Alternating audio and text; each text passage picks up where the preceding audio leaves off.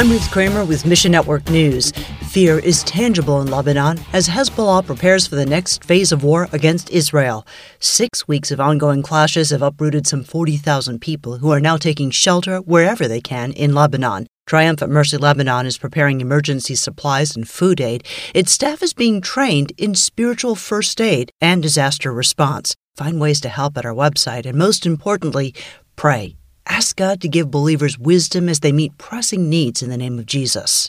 And do you have a plan for Giving Tuesday today? Mission India is raising Giving Tuesday support for their 10-day children's Bible clubs in India. Regan Miller with Mission India says they have a matching challenge, and every dollar donated will be doubled up to $550,000. During the matching challenge, just $1 gets 2 kids into Mission India's 10-day Bible club. Find your place in the story at missionnews.org. Mission Network News is service of One Way Ministries. I'm Ruth Kramer.